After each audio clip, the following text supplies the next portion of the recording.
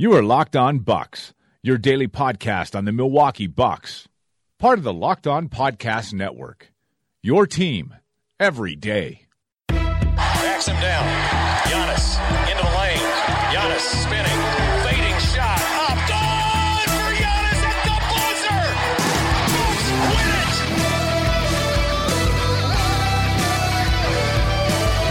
We may be young, but we believe on the future.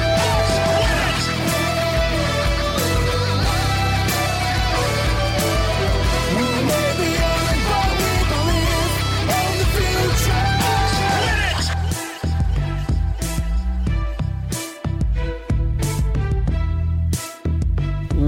Welcome to Locked On Bucks. I'm Eric Name. Joining me as always is my good friend Frank Madden. And Frank, it's kind of to me, a bit of a strange time for the Milwaukee Bucks. Just because you look at the loss that they had against the Magic, and obviously it was just a terrible loss and not one that you want to see. But at the same time, you look at where they are in the standings and know that they're probably going to be in the playoffs. And when you try to zoom out, it's like, okay, yeah, you shouldn't, like, freaking out about individual games is never really healthy, like in an 82 game schedule. But that loss just signaled more of their larger problems as a whole. Just like the starters aren't playing well. Offense and defense are kind of in a funk, and you have a coach who's probably not going to be back next year. I mean, I would be shocked at this point if he's back next year. There'd have to be some probably crazy things that would happen in the postseason. So it's just like an offense and defense that are kind of broken, a lame duck coach, and you're just kind of sitting around. And as I've said many times, like, I just wish I had a fast forward button to get to the playoffs where something would be interesting, and like Malcolm Brogdon would be healthy, hopefully, and the Bucks would be at full strength. And even with their problems with scheme, like, they could still maybe possibly find a way to win some games just through, like, sheer talent. So I don't know, like, I was like kind of looking through some stuff. Like, I read through like Dean's thread today about the Bucks defense, and it confirms pretty much anything you would have thought after watching last night's game, that the Bucks defense is not very good and was not very good last night. And I don't know, like, it's just kind of a strange spot. So what we've attempted to do here is create a Bucks potpourri, let's call it, as we go through and try to hit on some other topics that obviously there is a bit of stagnancy, I guess, for me, as far as truly compelling topics about this Bucks team as we go through the end of the season. But there are some other things kind of going on. And one thing you wanted to talk about, and one thing that you had mentioned, was Jabari Parker. And like, we don't really end up talking about Jabari that much because, you know, he's still on like a minutes limitation, or actually I don't even know what he's on anymore, because the Bucks don't really tell us that there's a plan. I know there's a plan. I've been told that many times, but I don't know what said plan is. So he's just kind of doing his thing, and you wanted to talk a little bit about him. What are you finding interesting about Jabari Parker right now? Well, yeah, and first off, you alluded to our friend Dean Maniatz. You know, occasionally Dean will cut a bunch of video from games, oftentimes the not good games, and just sort of highlight sort of things going wrong. So if you are curious about it, you didn't see it, I think we probably both retweeted at least parts of it. But go to @allthebucks on Twitter. That's Dean's Twitter account, and it's just interesting, kind of highlighting, you know, just sort of a toxic brew of I would say disorganization and lollygagging, laziness, just lack of, just a team that just was not locked in, a team that was not on the same page. And one of many positives of Jason Kidd no longer being the coach is that, like, when the Bucks legitimately, like, don't give, like, an intense effort, like, we can actually say that. And I mean, Joe Prunty referred to it as a horrible effort. And I feel like whenever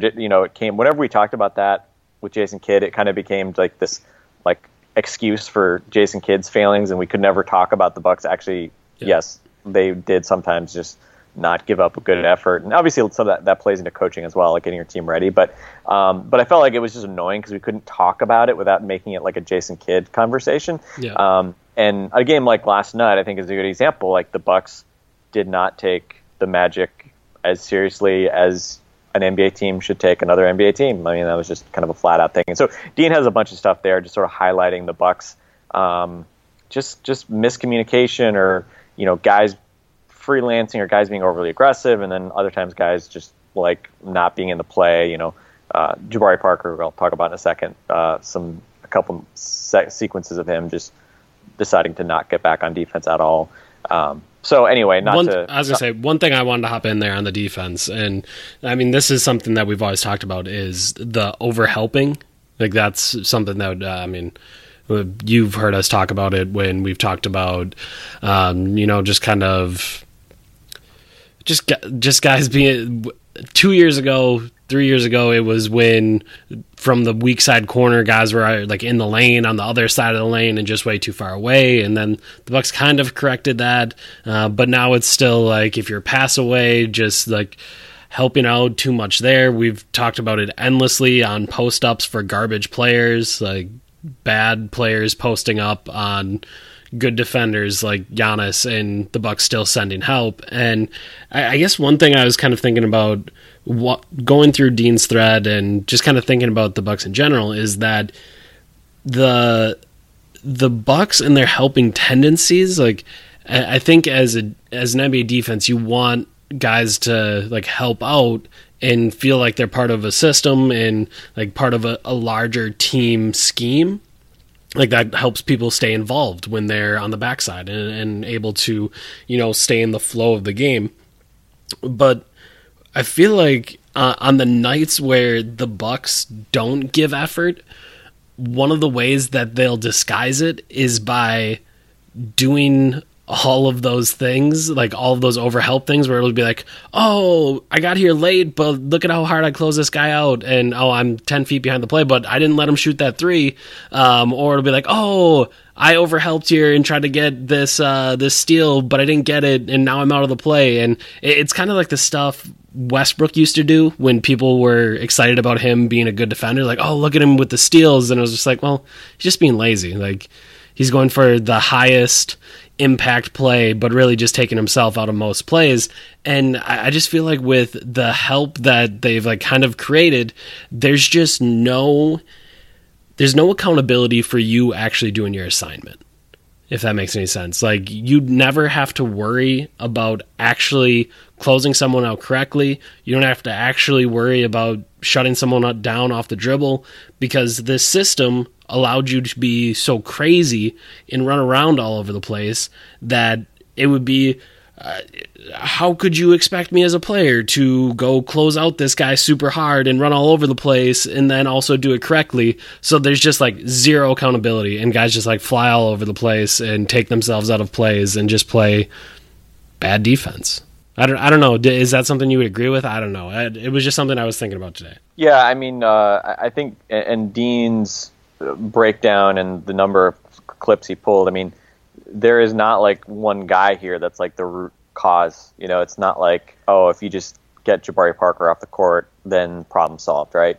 No. There's equal opportunity issues, and certain plays where miscommunication, miscommunication between like Bledsoe and Snell, miscommunication between Middleton and Snell, stuff like that, which just it seems to be just like recurring patterns, and that's tough, and again, like last night, it just resulted in a very bad team being able to get shots all night long. And they were obviously hot as well, but that's sort of the recipe that obviously can be toxic. And other than Giannis, I'm not sure there's anybody that was really spared for the most part. And even Giannis obviously has had his share of issues where sometimes he gets caught ball watching, things like that. But obviously Giannis is a defensive player of the year candidate for a reason, whereas a lot of the other guys are having issues. Guys have regressed. Chris Middleton, I think, certainly if you're a Bucks fan, one of the worst kept secrets is that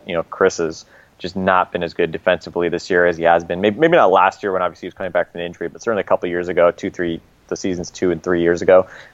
He was definitely a plus defender. He killed it on defensive RPM. Like, Yeah. any team measurement of defense, like, he was good. Yeah, and whereas last night, I mean, certainly Middleton was part of the issue with Jonathan Simmons getting all those threes and all other, career high 35 points. It wasn't really until Giannis decided that he was going to try to defend him in the fourth quarter that Simmons started to slow down a little bit.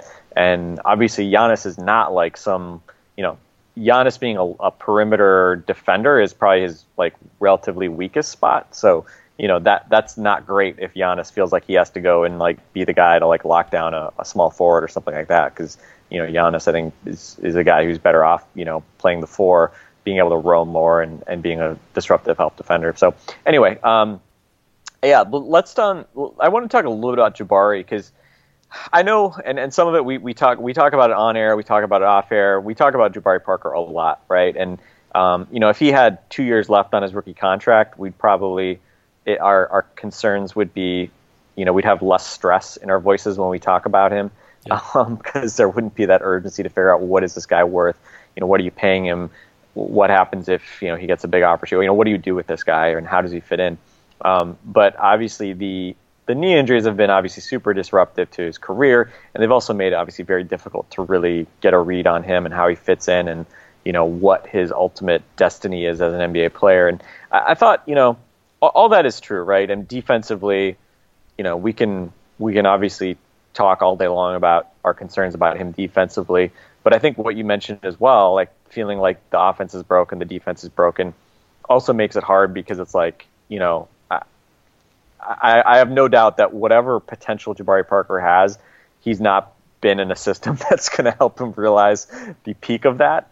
So if his best case scenario is like slightly below average defender, I certainly wouldn't have expected him to reach that while, tearing his ACL twice and being under a coaching staff that obviously has struggled to get anybody to defend consistently. So, who knows, right? But I want to take a look briefly at the numbers, because obviously Jabari is still coming off the bench. He's still obviously not playing major minutes. He's not starting. So I thought it'd be helpful just to kind of help contextualize, well, what are we seeing from Jabari versus, previous years, and what does that mean for him? And I think, this struck me the other day.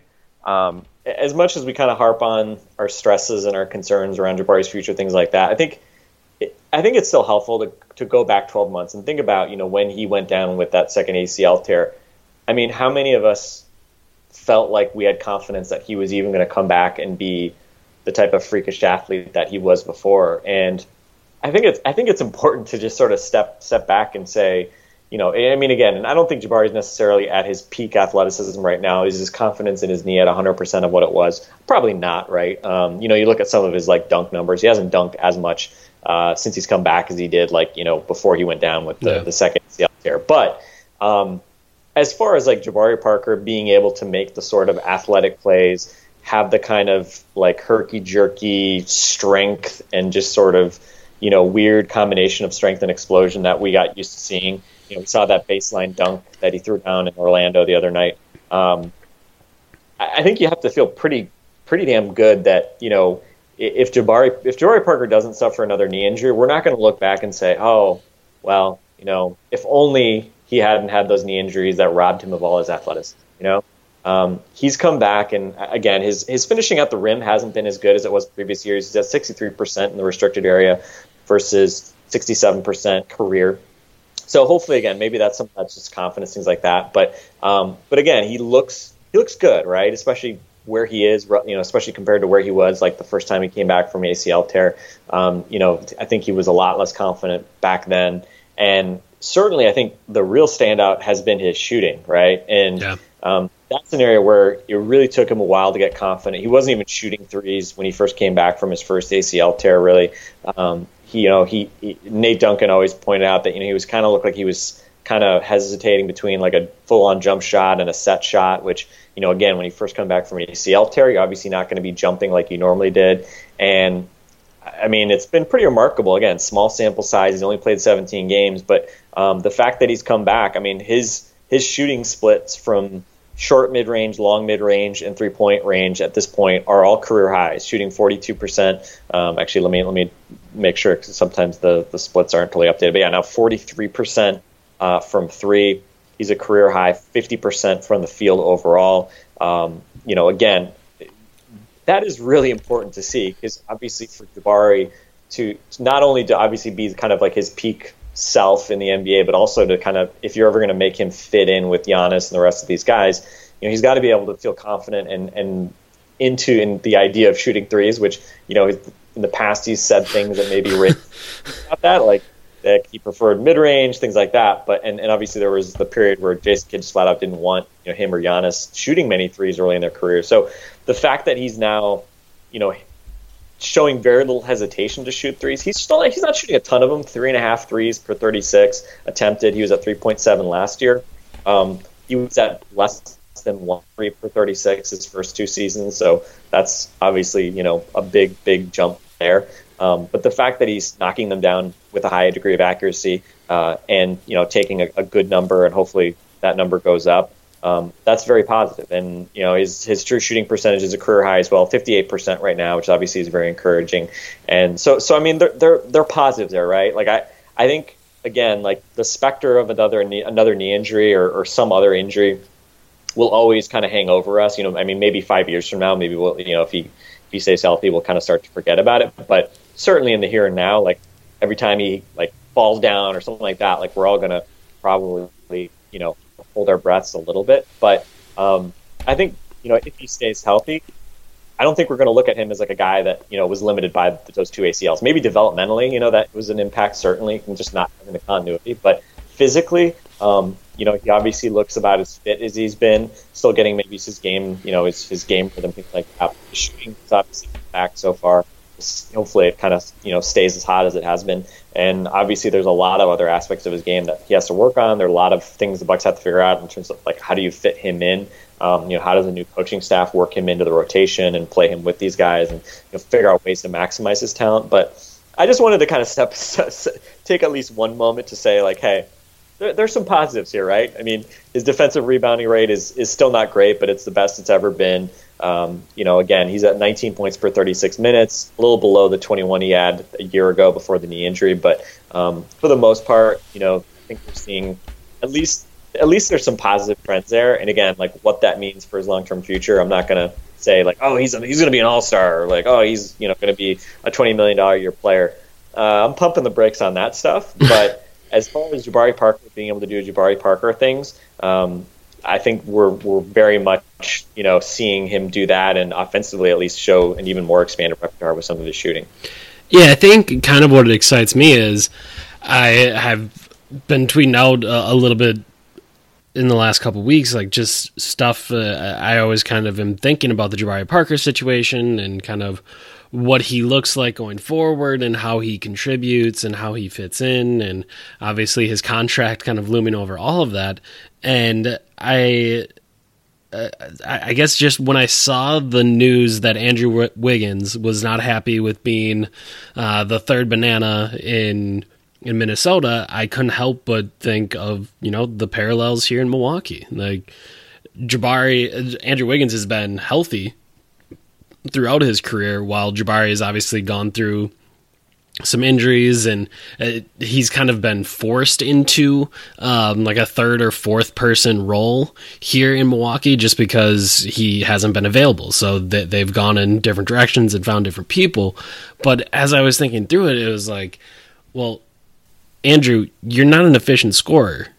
Like, you should be the third banana behind Karl Anthony Towns, who's the most efficient high volume big ever, like one of them certainly. He's just incredible. Like, he should be getting more shots, and you're currently getting in the way of him getting enough shots. Jimmy Butler's better than you. He should be getting more shots than you. And in my mind, like when I think about Jabari Parker, I think there'd be times where if you're Jabari Parker, you'd be angry and be like, well, I'm a more efficient scorer than Eric Bledsoe, than Chris Middleton. Like, I can go out and get those buckets, but I'm just happy, like you said, like, obviously my mind immediately goes to how do all these pieces fit together and how does that happen? Like, and I don't often enough think about just how happy I should be for Jabari Parker that my mind doesn't even spend a moment on can Jabari Parker be an efficient scorer? Like, is he going to be okay offensively? Like, I don't have that concern. Like, you just see all, and like you said, small sample size on some of the outside shooting, but you just see the way that he plays, the way that he can kind of create for himself. Like, sure, there might be times if he gets to a super high volume level at some point in his career where maybe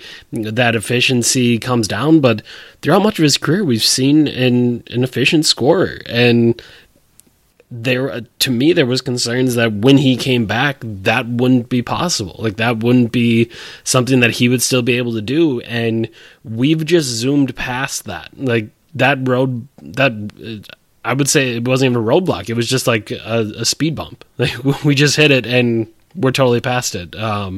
So again, there could be times where this is less true than it is now, but from what we've seen from Jabari Parker thus far, like, he's a guy that's going to be able to score, and it, at least to this point, appears like he's going to be able to do it efficiently. Yeah, I mean, I still think back to when he was a rookie, thinking he was going to really be like a chucker. Absolutely. And ironically, Wiggins was the guy that you said, well, is he going to have the killer instinct? Is he going to be selfish enough to actually like be a go-to guy? And Wiggins from day one was like a high usage guy who basically didn't do anything else. Like, he didn't rebound, pass, didn't get steals and blocks. I think he obviously has certainly better defensive tools than Jabari. I mean, Wiggins is a better defender. As much as Wiggins is maligned for being a below average defender, I think a lot of the issue with Wiggins is just he should be so much better than he is. So it's kind of frustration with that. Whereas Jabari just is a bad defender and just doesn't look like a guy who ever will be a good defender. But yeah, it's interesting how they have kind of like been different, like they've been a lot, the things that you thought were going to be the issues and things you thought were going to be the strengths have not really necessarily kind of carried over entirely. But yeah, for sure. I mean, with Jabari, and that's sort of the thing, like the idea that like Jabari can't at least be like a great, six man or like great, like third scorer or something like that. I mean, there's got to be a situation where he can be that, right? He has too much scoring talent to not be able to get buckets efficiently and have that be a plus for an NBA team somewhere. I think the obvious question is it in Milwaukee? Do the Bucks have the complementary pieces that make sense? And are they going to have a coaching staff that's going to be able to figure out how to put it all together? Yeah, that was the question I was thinking of more. Is the system going to make sense to fully capitalize on his gifts? That was more what I was thinking. So anyway, we obviously will talk a lot more about Jabari and what his contract might look like and all that other stuff over the coming months. But I think overall, relative to expectations, I think you have to be generally encouraged still by Jabari, relative to the guy we saw a year ago and coming back and just physically, when you think about the mountain of and the challenge of coming back that you have to scale to come back from a second ACL tear to the same knee, so few guys have done this, right? It's really uncharted territory. I mean, it's not as if you can't come back and be a top level athlete, but there are no guarantees, right? With one ACL, you always feel confident in this day and age that guys can come back and be better than ever. But two is scary, and so you just continue to cross your fingers for Jabari that his health, he continues to be healthy. That doesn't occur, doesn't get any setbacks. But barring that, I think fortunately we can focus more on his game and not on is he ever going to get his athleticism back? Yeah, and it's kind of, again, like you said, it's just kind of crazy that we've just kind of cruised past all of that. We've never even, I don't think we had that conversation once. Like, the night he returned, he tried to dunk on 3 Knicks, and it was just like, okay, his athleticism's there. Like, don't need to worry about that. So it is kind of a cool thing to see, and obviously the future will remain very interesting for Jabari Parker as the Bucks try to figure out exactly how he fits in and how they are going to try to get the most out of him. Going through some other stuff, one thing you wanted to talk a little bit more about was just running through kind of the the schedule and what that all looks like. And the other night we had tried to get in some looks at like around the Eastern playoff picture, and I think I ended up having to edit it out because it didn't sound quite good enough. So we're going to go into that now so we can kind of look through it. And you said there was some new numbers that you saw today. Yeah, so we've alluded to the fact that like Philly in particular is, even though Philly is sixth, and nominally, the Bucks actually currently have the tiebreaker with them. They play the last game of the season, so the Bucks actually have a chance to make up one and effectively two games on them, just because if they were to win that last game of the season, they could also have the tiebreaker locked up by doing so. So on the one hand, it seems like, well, Philly is the team you could go after, but looking at remaining strength of schedule, we've alluded to Philly having an easy schedule, and going to Tankathon.com has remaining strength of schedule broken out really nicely, and Philly has the easiest strength of schedule in the league.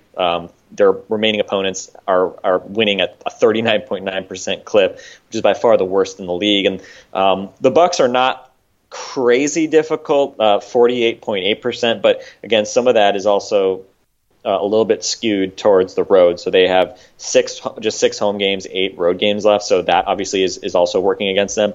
But in terms of where they sit relative to other things, the good news is Indiana is the 6th hardest schedule remaining. Washington has the 14th hardest remaining schedules. They are also more difficult than the Bucks. The bad news is the two teams that have easier schedules that are relevant to the Bucks are the two teams that are the closest to them. So Philly having the easiest schedule, and then Miami has the 26th ranked schedule, and that obviously is not great because Miami is right there with them. And but thankfully the Heat, last night.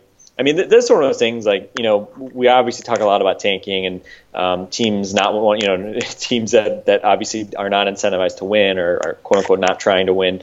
But last night's a great example. I mean, in the NBA, anything can happen, right? The Bucks on a back-to-back for the Magic, they go into Orlando and lose. And then on the flip side, the Heat do them a favor by going to Sacramento and give up 123 points to the Kings, who obviously are also terrible and should not have beaten the Heat last night. So again, the Bucks actually somehow hang on to the 7th spot at least for another day due to that. And so it's just all kind of interesting to see how it plays out. And again, tonight we saw Toronto go into Indiana and beat the Pacers, which kind of brought the Pacers a little bit back to earth. But again, I think it's going to be interesting. I mean, I think you look at 538, some of the models out there that project where teams are going to be at the end of the season. The Sixers are a team that are, I think, still projected to be the 3rd seed actually in the East, just because their schedule is so weak. Yeah, they're still at 48 wins. Cavaliers at 47 would be the 4th seed according to that model. And then the Wizards behind that at 46, and the Pacers also at 46. So 5 and 6, the Wizards at 46 wins.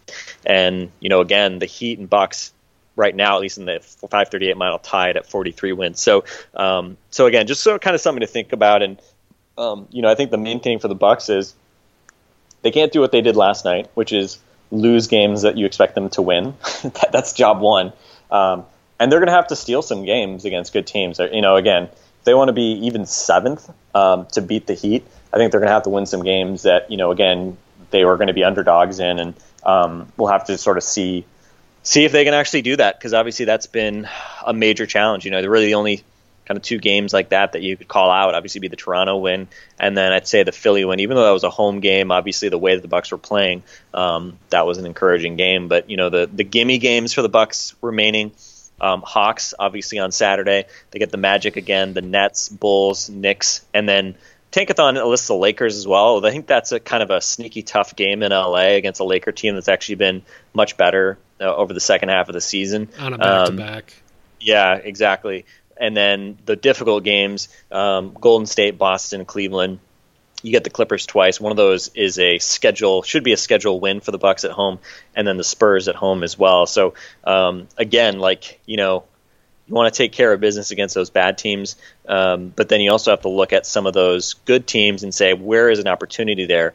Unfortunately, the Bucks probably are not going to get the Warriors, while Klay Thompson and Steph Curry are both out, they're probably going to come back before the March 29th game, although that's all kind of TBD. Thompson has a broken thumb. Klay's had this ankle injury that's kind of, I think he's due to be reevaluated on the 20th of March.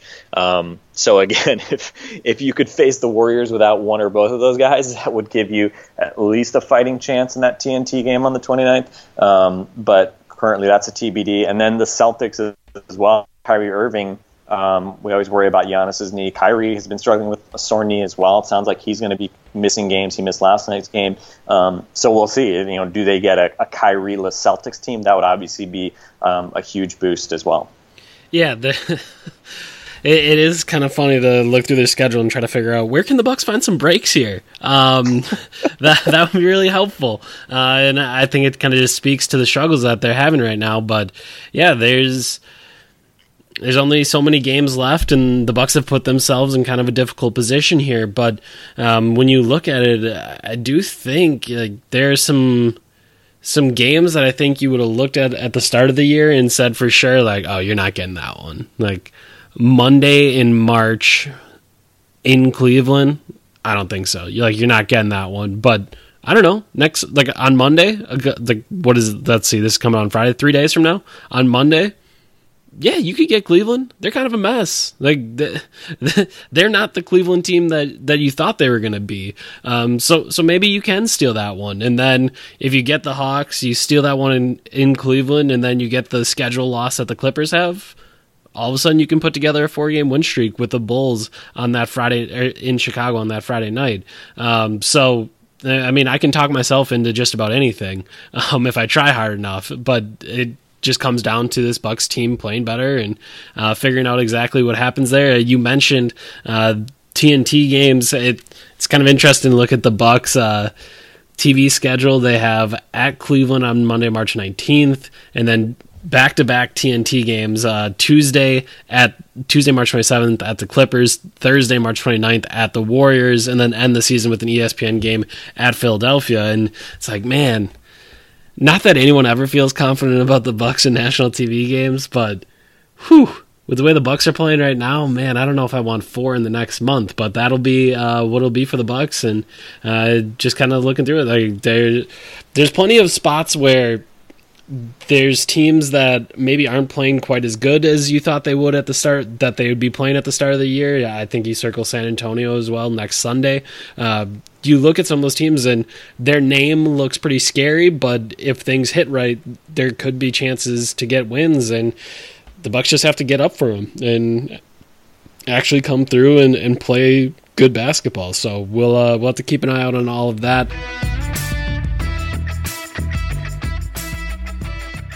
Since this is Friday, we won't have a podcast on Saturday, but we will get you ready for Bucks Hawks on Saturday night. That is a 5 p.m. start in the BC. The Hawks are bad. They're trying to lose games, and someone I'm sorry that I'm forgetting who tweeted at Locked On Bucks account, but said that we were to blame for the Bucks losing to the Magic because we just trashed their starting lineup and talked about how they weren't good. And you know what? I'm not fearful of my jinxing capabilities. The Hawks are not a good basketball team, and the Bucks should beat the Hawks. And if they don't, well, it's probably on the. I don't want to say it's embarrassing. It's not as embarrassing as losing to the Orlando Magic, who are on a back-to-back, who lost by 36 in said back-to-back. So it's not quite that, but yeah, that would be another bad loss. We talked about how this 4-game stretch where all sucks to lose games, and well, they lost one of them and it sucked. So they got to be better on Saturday, and we'll see if they can do that. Yeah, and injury-wise, Kent Bazemore is now out, sounds like for a while, with a right knee bone bruise. Number of other injuries, but not to guys that you'd never really think would make an impact. DeAndre Bembry, Malcolm Delaney, I at least know who those guys are. Antonius Cleveland and Jalen Morris. I'd heard of Antonius Cleveland. I had not heard of Jalen Morris ever. But Antonius is a great name. Great name.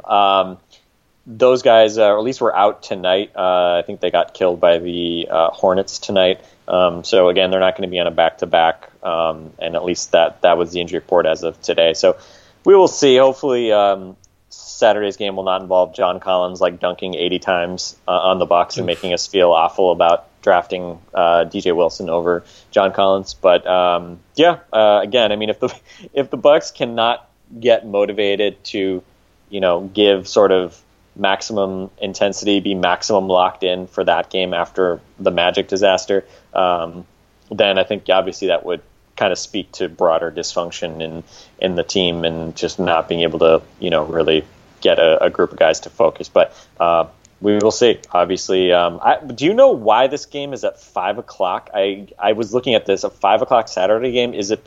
I mean, I know the NCAA tournament is going on, but they're not they don't actually schedule games around that at this point, do they? I don't think so. My only guess is Belle Biv DeVoe had another show at 9:00 that they had to get to, so they're trying to, get 2 shows in one night for 90s. No, I have no idea. Yeah, Belle Biv DeVoe is playing the Red Roof Inn in Sheboygan later that night, and they gotta get him on the road. This is the only way they could really fit him in. Yeah, they got a rider truck they got to turn in the next morning, so it's a tough thing. But that's right. It is 90s night, so there's that. I guess. I have no idea. I feel like 90s nights have been pretty fun. I mean, I haven't been to any because I'm not in state, but I feel like the 90s nights I've heard good things about them. They had Vanilla Ice once, right? And then did they have Coolio once as well? I think they had Coolio as well. They did. They had Montel Jordan last year, which I'm a huge fan of. They can do some things, which is great. I don't know why it's 5:00 start, but just so you know, I guess kind of a nice thing. Not that I'm the type of guy that goes out a lot on Saturday nights, but if you are that type of person, you can get the Bucks game over with and either drink away your despair or have a good time after the Bucks get a win. So that will be that. Anything else you wanted to touch on with the Hawks? I mean, we can go into some of the stats if anyone really wants us to, but I don't know if we need to go much further than the surface level of them being a bad basketball team. They're 26. All I know is that Dennis Schroeder will probably score 35 points or something like that, because it feels like Dennis Schroeder is always way better against the Bucks than he is against anybody else. So I really hope Eric Bledsoe, we don't get casual Bledsoe for all of, it seems like Bledsoe just casual has Bledsoe. I like that. Casual Bledsoe is just, it's frustrating because especially if you watch Dean's clips, Bledsoe, when he's locked in defensively, is a plus defender, especially when he's not totally freelancing. But it's tough because that's part of his value add. I mean, he gets tons and tons of steals by freelancing. But when he's playing responsibly, I mean, I can't think of another 6'1" guy who is as hard for switches to really take advantage of. The dude's just I mean, physically just a rock. Imposing. Yeah, guy, it's really hard to take advantage of, which is one of those subtle things, that people you don't really think about much, but probably having Brandon Jennings on the team may make us realize more the benefit of having, because I mean, we just haven't in Milwaukee had these tiny little guards that you can just annihilate physically and wipe out on screens really easily. We've been a bit spoiled because Bledsoe's obviously a great athlete and really strong, and obviously Brogdon and Delly are both big guys for point guards, and we've had a lot of bigger guards in recent years. But yeah, let's not get casual Bledsoe. I want good Bledsoe. Yeah. And then if Giannis wants to reprise what he did against the Magic against the bad Hawks team, I'm totally cool with that as well. All right, that is going to be it for us for this Friday edition of Locked On Bucks. Frank, I ended yesterday's podcast telling people to watch bad college basketball. Have you done any of that? I watched the end of the Oklahoma game today, and I was really hoping that Trae Young and company would go on a bit of a March Madness run. I mean, Oklahoma has been really bad for a while now. You guys might remember I went, the only college basketball I've gone to in a decade, I went to see Oklahoma and Texas. Texas won that game here in Austin. And I have 3 of my best friends from college randomly, even though I went to college in the Northeast, are from Oklahoma. So I've always known a lot of people who liked Oklahoma. And early in the season, I said, "Oh man, OU! I'm definitely rooting for OU this year." And then their football team lost in the playoff, and their basketball team like immediately started falling apart once I threw my weight behind them. So I feel slightly responsible for Oklahoma disappointing this year. But so far, that's the only game I have watched. I'm not sure if I will watch any more games, and I guess the irony of me saying early Bucks game for the tournament, obviously no Wisconsin State representation for the first time in 20 years, I guess, right? No, yeah. So it's I usually actually watch Wisconsin and Marquette in the tournament. And that's usually when I actually start paying attention to them. So I'm definitely a fair weather Wisconsin and Marquette hoops fan. But by the way, here's a question: what is the perception of Marquette and Wojciechowski? That's how you pronounce his name, right? It seems like there's a lot of excitement about them. They've had, obviously, Ellenson. Seems like they've recruited well, and they've got, obviously, had the 2 guards this year. But it seemed like whatever random coach that they would have previously could always get them in the tournament every other year. And it seems like they don't really get to the tournament anymore. Is there any pressure on him at this point, or is it just sort of they're still fun, whatever, give them time? Yeah, I think the seat was hot-ish last year, and then they kind of put it all together at the end of the year, got into the tournament, and ended up losing the tournament to South Carolina, eventual Final Four team. But they kind of put it together, and everyone was kind of happy. They had found Marcus Howard, who's this incredible 17-year-old guard that shoots it from all over the place and shot 54% from 3 last year, which is just incredible. So everyone was kind of okay with it, and Howard and Andrew Rousey and now Sam Hauser all just shoot the crap out of the ball, and their offense is awesome. I actually really enjoy it. Some of my coach friends, I'll send some of the stuff Marquette does to them, just because I think Wojo is good on that side of the ball, whether it's NBA or college. I just think some of the stuff he runs is really good, but defensively they're terrible. Which, I mean, Rousey and Howard are 5'10" each.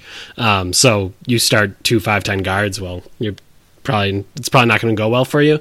So I think the seat's getting hotter. I think every time I've tweeted about how I enjoy Woj and the stuff that he runs, I typically get angry Marquette fans telling me how much he sucks. So maybe that's just what the internet is at this point.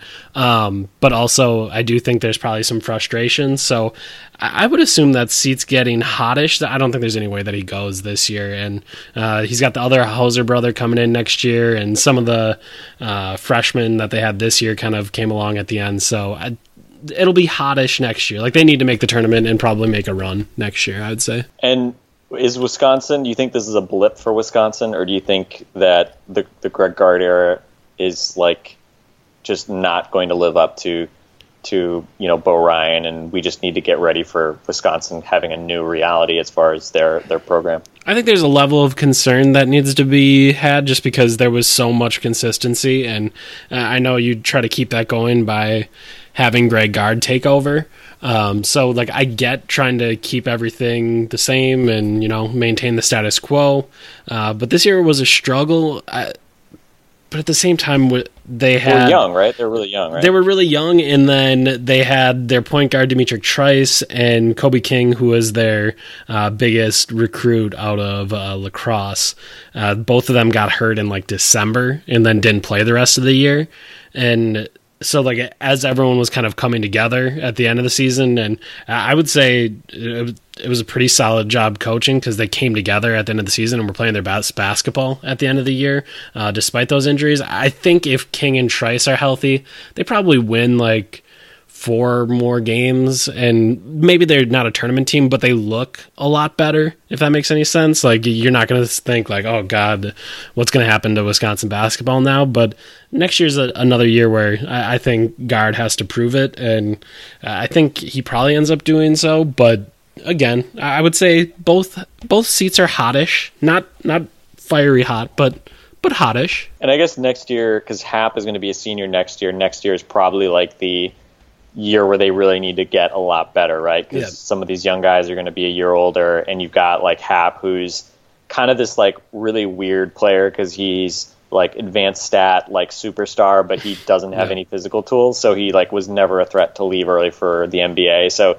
he's like one of those guys who maybe he's like the ideal guy for, especially for a program like Wisconsin to have, because like he's not like actually like he's not ever going to leave. But he's going to be very valuable when he's actually, for 4 years. So I guess that's a positive thing. Okay, that was my little college basketball diversion. I'm happy I could help you out with college basketball tournament time. I just go into all caps, shut my brain off, and have fun watching basketball mode. So just so you know, if you follow me on Twitter, that's what you're going to get for the next couple of weeks, because I don't know any of these players. I don't know much of anything about college basketball. I'm just here for chaos, and when chaos occurs, I will celebrate it. So embrace it. Yeah. And I was gonna say, I'm just basically gonna be rooting for the guys who I've heard of to continue to win games, just because I want to have a chance to actually see them. Because that's always annoying. Like Trey, I mean, I'd watched some Trae Young this year, but it's just like annoying when really talented guys lose out in the first round, and it's just like, okay, great, like now I have to figure out something about these teams that I literally know nothing about, and none of these guys will be necessarily relevant to my NBA interest. Yeah, I mean, if I can get like 4 or 5 games scouting of like possible NBA guys, like that makes me really happy. Like if I can get 4 or 5 games out of any like top 20 pick, I'm all in. That's great. Like that helps me try to prepare for the draft and get ready to know these NBA guys as rookies like the next year as well. Yeah, and just for everybody, if you were at all concerned about me talking about college basketball in my brackets, I do not have a bracket this year, so I can guarantee you will not hear me talking about my bracket being busted, or whatever other random stuff that everybody else. Eric, you probably will, but unless maybe you just have a killer bracket, and then you'll just be telling people about how great your bracket is, which to me is like one of those like it's not as bad as fantasy baseball, people talking about their fantasy baseball or fantasy football teams, which nobody cares about your fantasy football team. So for Facebook, Twitter, whatever, like just whatever, public service announcement, like nobody cares. But bracket, the bracket is obviously the other one. Like, oh, I need this to happen. Like it's no, you don't. No. We don't need to know. Yeah, I was gonna say, I don't know if I can make it more apparent. I tweeted the other day. Apparently, a guy from Virginia broke his hand or arm or something, and he was their 6th man. And I tweeted out something to the extent of like, "Oh, I guess I need to change my bracket because of the injury to that guy that I don't know." Like, I don't know anything about him. By the way, speaking of Virginia, Tony Bennett, Wisconsin native, former UW Green Bay player, former Charlotte Hornet, now arguably the hottest coach in college basketball, I would say. Inevitably, we've already heard, I think, seen some random people talking about it. Not that there's any, I haven't really heard any suggestions of who the Bucks are going to be talking to this summer for the head coaching job. But I'm other sure than that Nick Nurse. You didn't see that. That was just me tweeting. Other than you and Eric Benning talking about Nick Nurse. But I am really going to be curious. Like, I know people are going to ask about it and want, they're going to be people who think Tony Bennett should get a look. I have no idea. Again, I don't follow college basketball. The only thing I know about Virginia is they're like incredible defensively and like pretty meh offensively, and it seems like they don't shoot a lot of threes, which kind of like is always a red flag for me. But again, like that could just be the fact that Tony Bennett just doesn't have good players relative to other top programs, and they just play D, and that's sort of how they win. But I think it's going to be really fascinating because I don't know. I generally am like a very anti-college coach guy when it comes to I'm just very skeptical of college coaches making the transition from the NCAA to the NBA. And obviously Brad Stevens has been this incredible outlier in that regard. Obviously there are like other great coaches who have coached at some point in college, but for the most part, the record is at best mixed for guys who have come from college. Certainly some of the biggest names, like Calipari's brief stint in New Jersey, Pitino going to Boston, kind of the biggest, maybe most obvious kind of flameouts that we've seen. Billy Donovan still very much kind of a okay, almost beat the Warriors, but I don't think anybody is saying Billy Donovan's anything more than kind of like a, blob coach, like one of those just like, he's fine, okay, whatever. So I'm really curious because, again, I will say this, I am encouraged. I would never want to hire a guy who's known as a great recruiter because I just don't think, that's the one thing that is so valuable in college that is obviously not really relevant at all in the pros. Obviously, a guy like Calipari, yes, he seems to have legitimately great relationships with a lot of these great NBA players still, but that's not typical of a college coach who's a good recruiter. But that's the thing. It just seems like you always hear about people talking badly about the coaching abilities of a lot of college coaches, and they're just recruiters, whatever. But it seems like more rare. I don't know who you would name. Tony Bennett probably, because he doesn't have big name players and he wins tons of games. Obviously, there's the Malcolm Brogdon connection as well. But I am curious. Is Tony Bennett? And again, I don't have a strong opinion on it. If you do, feel free to tweet at me, tweet at us, let us know what you think. I'm just very curious because there's always sort of these trends, right? Brad Stevens is going to get, he probably had a role in Billy Donovan getting hired and getting a big money contract with the Thunder. And, you see this in all different types of things. Dirk Nowitzki gets drafted and is the hot thing. Then a bunch of European, white, tall guys who can shoot get drafted high in the NBA draft for a few years. Giannis comes out and is really interesting. And then Bruno Caboclo gets drafted the next year. Coaches, there's probably also similar things we might see. Maybe there's going to be another college guy like Tony Bennett get a big money contract because, a team like the Bucks or some other team thinks that he can be the next Brad Stevens. I have no idea, but I think it's going to be really interesting just to see because obviously the transition from, NBA to college, from college to NBA, where, college, somebody was talking the other day about so much of college is literally teaching people how to play basketball. And again, not to say that maybe some of the Bucks don't need to be taught how to play basketball a little bit as well, but it is obviously, I don't want to say it's a different sport, but it's obviously a very, very different environment versus college. So that'll be fun to watch as well. See if any other, I don't know if there are any other college coaches who would even really get that much hype, but certainly Tony Bennett's one guy we've heard a lot about. Yeah, and it's interesting with Tony Bennett. I'm trying to think who it was. One of the X's and O's guys that I follow on Twitter. I can't remember who it was. He'll always talk about how he likes Tony Bennett and thinks that he would have a chance at the NBA level. And Tony Bennett did. I think he played in the NBA for a little while. Yeah, with Charlotte. Yeah, so he was an NBA point guard. He's kind of been through it, and maybe I shouldn't say he's an NBA point guard because the very recent history of that for the Bucks didn't go so well. But I'm curious. A lot of people are kind of excited about him and do think that he could be a good NBA coach. But like you said, that translation is always something that I'm just kind of terrified of. Does the stuff that he does at a lower level work at a higher level?